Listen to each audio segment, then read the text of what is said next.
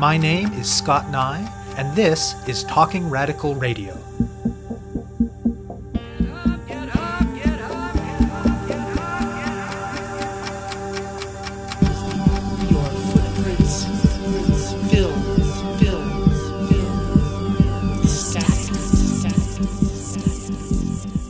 It's becoming more and more difficult to maintain an apartment here if you're living on disability or Ontario Works, because our entire checks do not cover the average month's rent for a one-bedroom apartment in this area. So the people who have apartments that they can afford to live in, even if it's taking up almost their entire disability payment, are trying anything they can to stay in that apartment because they know there is nowhere else to go in this province should they lose that apartment, which makes them vulnerable to abuse.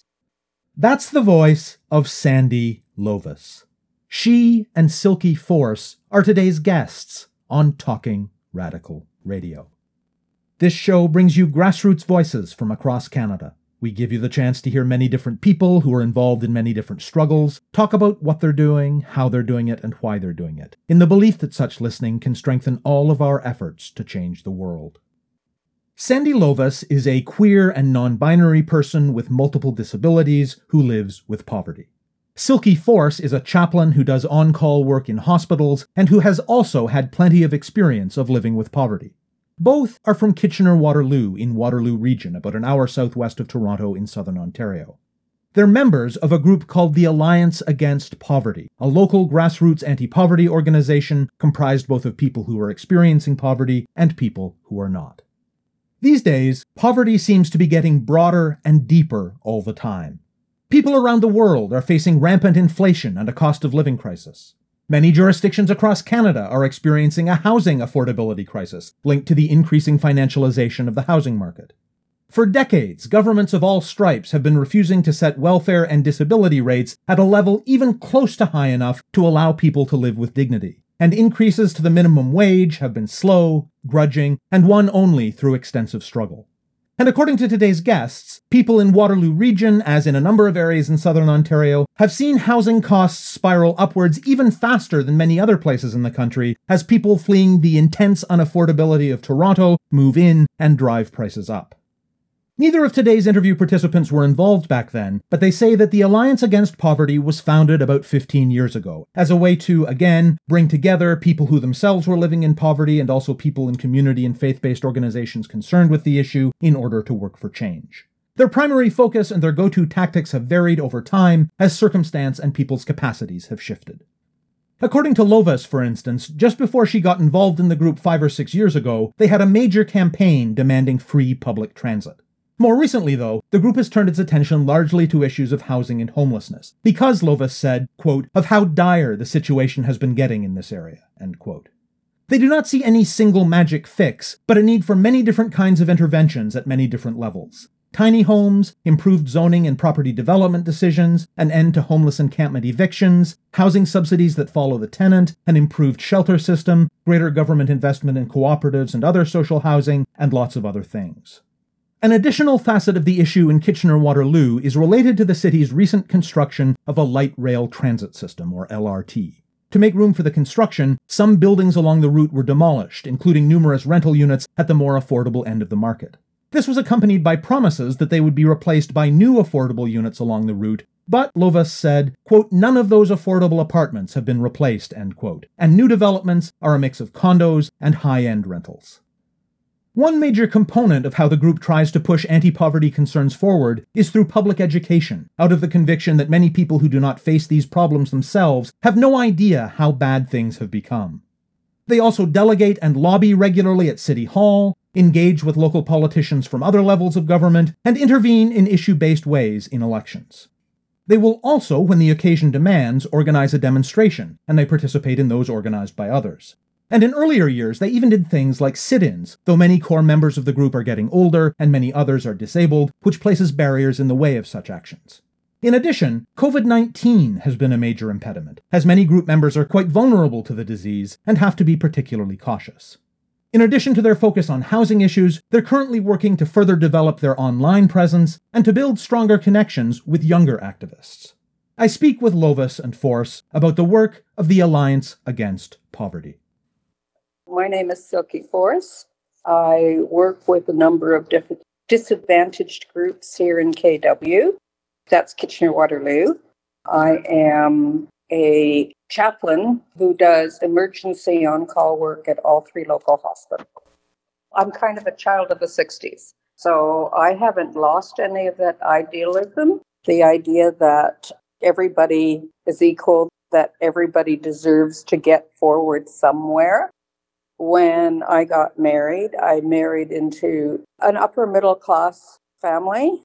That ended, and I found myself living with poverty and always just a hairline away from the street.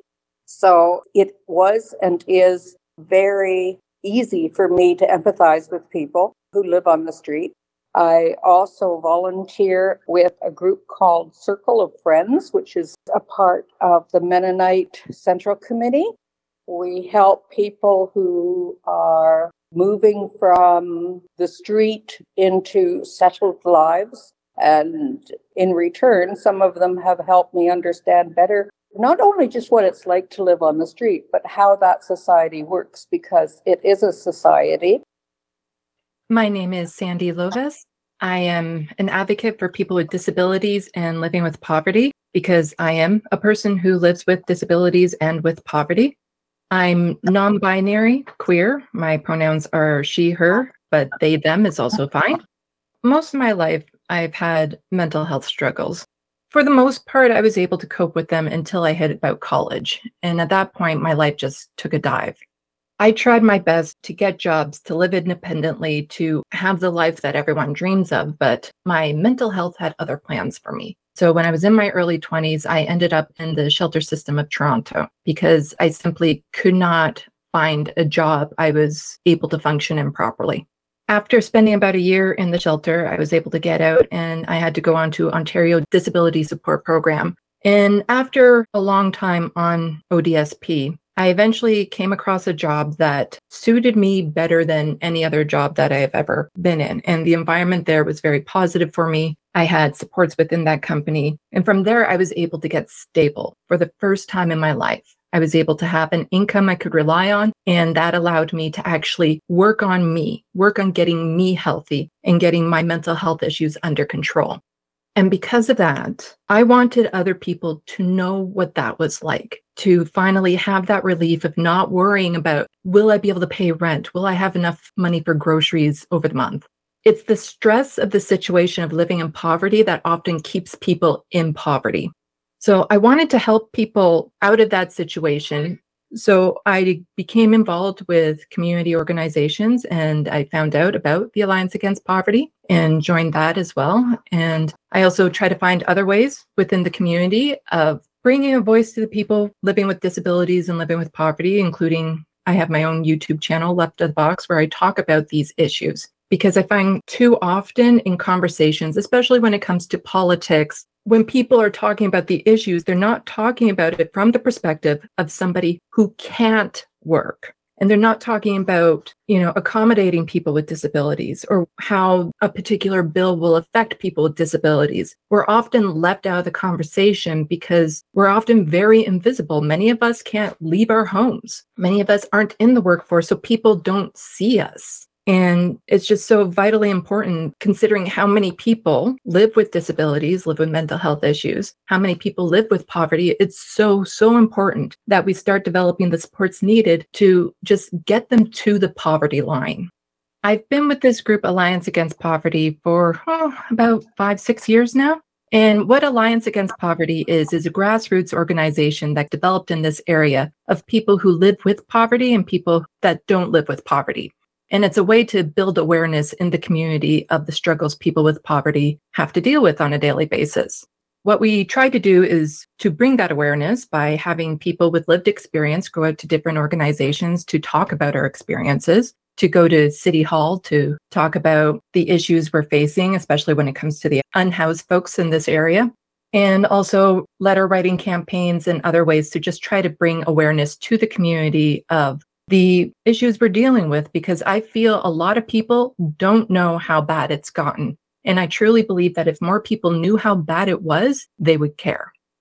Tell listeners a bit more about the Kitchener-Waterloo community and about how poverty manifests there.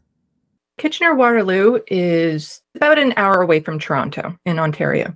And in this area, rent has disproportionately gone up higher than across the country, partly because Toronto has become so unaffordable. People move here so that they can then commute to Toronto, which has just caused our rent prices to skyrocket, which has led to more people having to move into tents and develop little tent city communities here.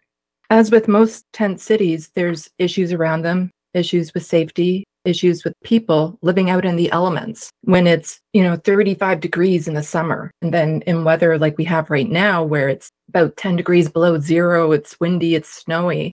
And it's becoming more and more difficult to maintain an apartment here if you're living on disability or Ontario Works, because our entire checks do not cover the average month's rent for a one-bedroom apartment in this area. So the people who have apartments that they can afford to live in, even if it's taking up almost their entire disability payment, are trying anything they can to stay in that apartment because they know there is nowhere else to go in this province should they lose that apartment, which makes them vulnerable to abuse from their landlords, from neighbors, from partners, because there's nowhere else that they can escape to. The shelter system is not adequate for the number of people that we have in this area, and shelters aren't the answer. I happen to live in a cooperative residence, which means that we are effectively owners of the residence. So it's a not-for-profit situation. I am one of the people who is granted rent geared to income. So I benefit from the government's rent geared to income as well as living in a cooperative, because in a cooperative, it is a more conscious community. How was the Alliance Against Poverty founded? I have been with the group, like I said, about 5-6 years. The group is much older than that. I believe it's been around for about 15 years, and it really was just a grassroots organization started by some people who wanted to bring awareness to the community of people living with poverty. And many of the people involved were people who were struggling with poverty and other people who were part of other organizations, community organizations, churches, that just wanted to bring awareness to the situation. And from that, this Alliance Against Poverty was built. And give an overview of the group's activities. The group has participated in letter writing campaigns. We've gone to City Hall council meetings to talk to the councillors about the situation. They've led sit-ins to protest issues. We participate and help to organize other protests or demonstrations in regards to people living with disabilities. We help to bring awareness to members of the community who are trying to help when it comes to people living with poverty. There is one woman in particular who would allow unhoused folks to use her store overnight to sleep in, and she would give them food, and then she was shut down because of that. So we were one of the groups to help bring awareness to that situation. When there's a community event, like a multicultural festival or a nonviolence festival, we'll set up a booth to, again, just help bring awareness to the situation.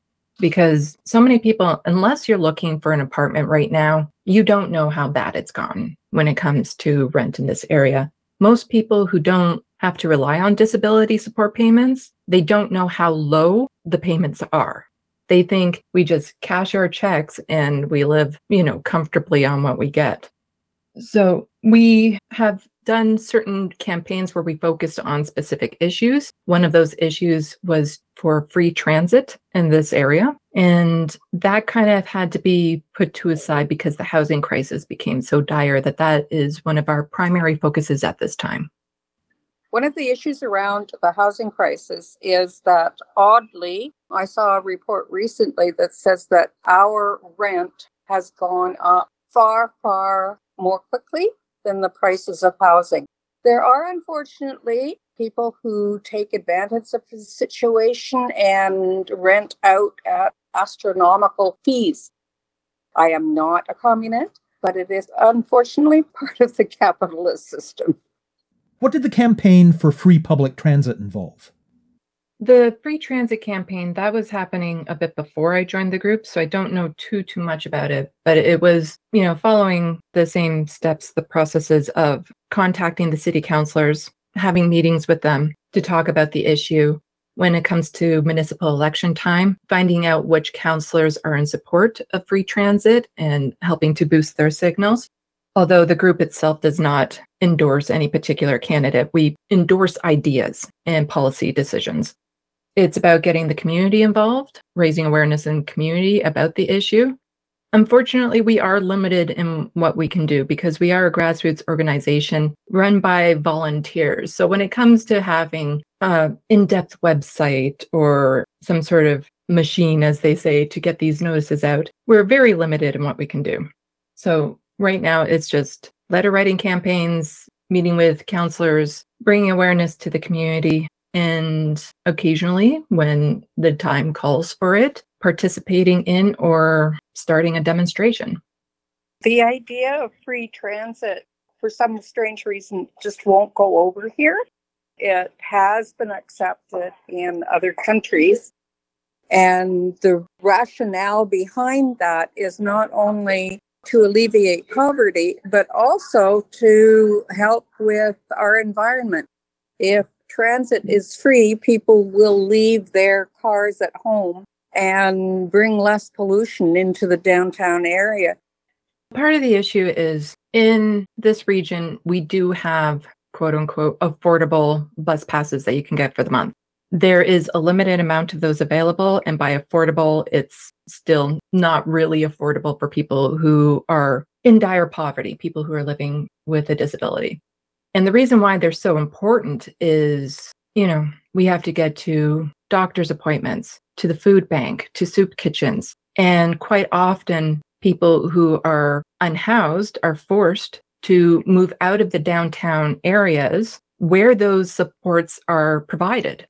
So it's a matter of allowing people to even be able to get to the supports that they need, and for people to potentially get to a job, meet with other people, friends, family, who normally would have to stay isolated because they can't afford a car, they can't afford bus tickets. It's to help people network and, just be able to participate in the community. How did the shift to a focus on housing and homelessness happen, and what has that involved? The need to focus on housing came about because of how dire the situation has been getting in this area. We believe in a housing first approach because if you don't have a home, a shelter, a place to go, it's really hard to focus on any other aspect of your life to help get you out of poverty or help to move on with your life. Housing is a fundamental right, and the fact that it's becoming harder and harder to obtain in this area, the fact that it's leaving people in vulnerable situations to have to live in apartments that are falling apart because they can't afford to go anywhere else. If you don't have a home to go to, it makes everything else impossible to do. So we decided to start turning our focus towards that. We work closely with a group called YIMBY, that's Yes in My Backyard, which are trying to promote those tiny homes as well as lodge housing in this area. We also help out with little tiny communities that are built in this area. And those are always just temporary fixes. They don't tend to last long because some people will have issues with it, or they'll be, again, far away from the downtown center. So it's hard for people to get to the resources that they need and the supports that they need. There's other organizations in this area, so we work with them to, again, bring awareness. Waiting for subsidized housing in this area, you can be waiting for 10 years, which is just completely unreasonable. So there's ideas of, instead of subsidizing the apartment, you subsidize the person. So the person gets to actually choose where they go into an apartment that best suits their needs. There is no one fix. Tiny homes aren't the fix. Allowing tent cities to stay around aren't the fix. More shelters aren't the fix. They're all just parts of the overall solution. There's multiple reasons why the housing crisis has gotten so bad and why poverty has gotten so bad. It's going to take more than one thing to fix it. And again, right now, other than supporting those other groups, it's again supporting city councilors who have plans for unhoused folks, who have plans for affordable housing, bringing affordable housing into this area, to bring mixed residential areas into this area when it comes to detached homes versus apartments and stuff. Unfortunately, a lot of what we want to do had run into a barrier with COVID because many people who live with disabilities also have health issues and are immunocompromised and have become even more isolated since COVID started. So it's hard to get out there and organize in the community when there's a pandemic going on, which has just exacerbated the whole situation. And some people not wanting to go into the shelters available because there could be COVID there and they can't risk getting it, or other people who can't get out to the soup kitchens, can't get out to the food banks because they can't go on transit anymore because there's no more mask requirements. So COVID has definitely slowed down any momentum we were building.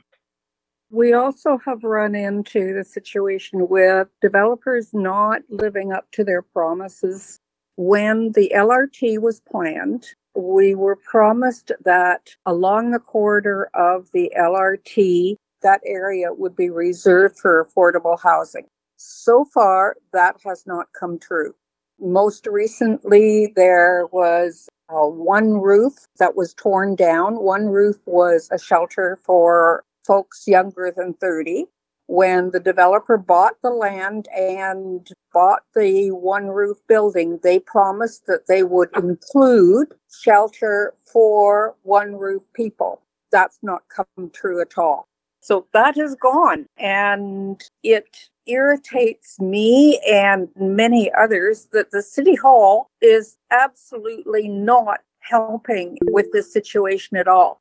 They bow to the money of the developers time and time again. I've heard the same thing from Waterloo, that we are not really supporting the building of affordable housing. And even when we get a promise that it's going to come through, the developer says, well, no, this isn't going to work. And here's some money for you to go and build a shelter elsewhere. And voila, the housing disappears. Sorry, this actually makes me angry.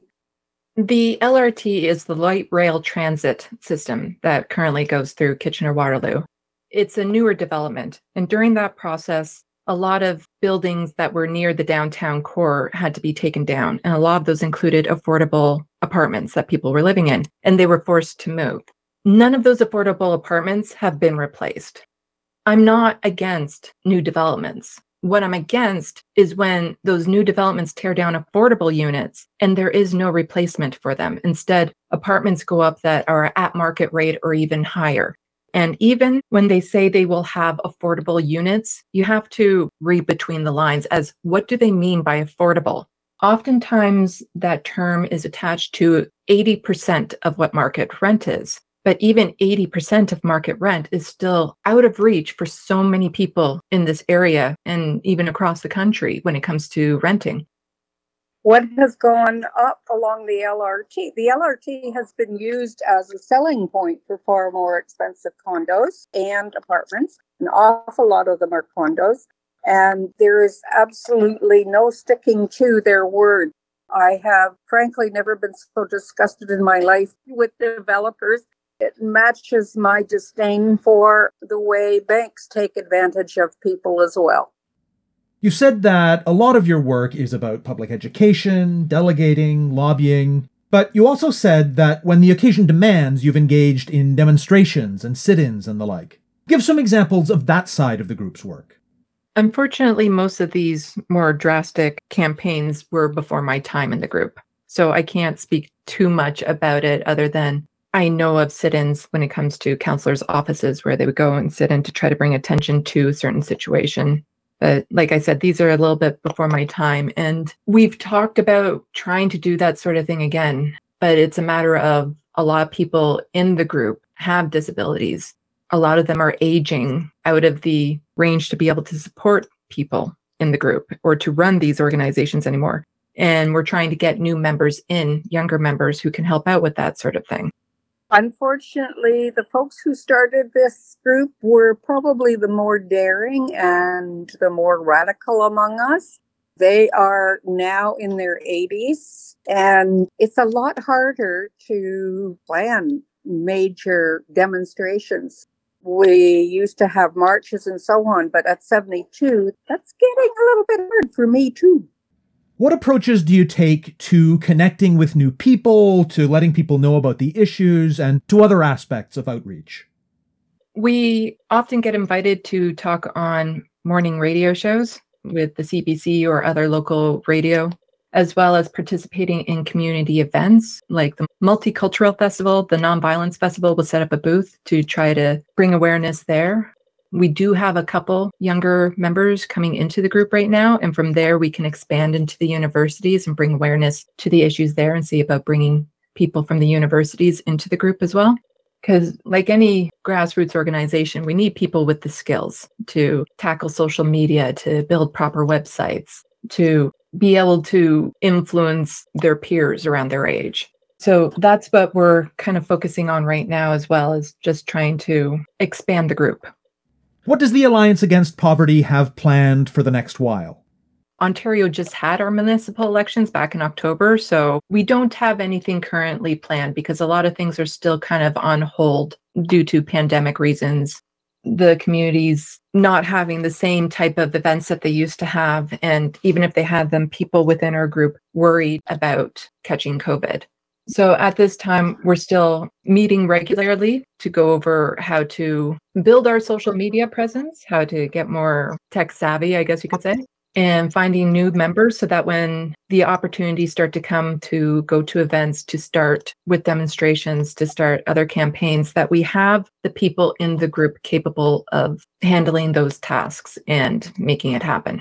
And as a member of a healthcare team, the issue of COVID looms large. The numbers are going up, especially with the triple threat of illnesses right now. So we're being extremely cautious. And as was pointed out earlier, some of our founding members are now in the most vulnerable group. So what we're looking at is stepping back and looking for ways to increase our social media presence. And this time of year, let's face it, social media is something we can do from indoors. Outdoors is not pleasant. Not pleasant for the people who are living out there. It's also not pleasant for those who are trying to help them. So it can be quite a conundrum. You have been listening to my interview with Sandy Lovis and Silky Force of the Alliance Against Poverty. To find out more about Talking Radical Radio, the guests, the theme music, and the ways that you can listen, go to talkingradical.ca and click on the link for the radio show. On the site, you can sign up for email updates or follow us on Facebook, Twitter, iTunes, SoundCloud, and other platforms. I'm Scott Nye, a writer and media producer based in Hamilton, Ontario, and the author of 2 books of Canadian history told through the stories of activists, published by Fernwood Publishing. Thank you very much for listening, and I hope you tune in again next week.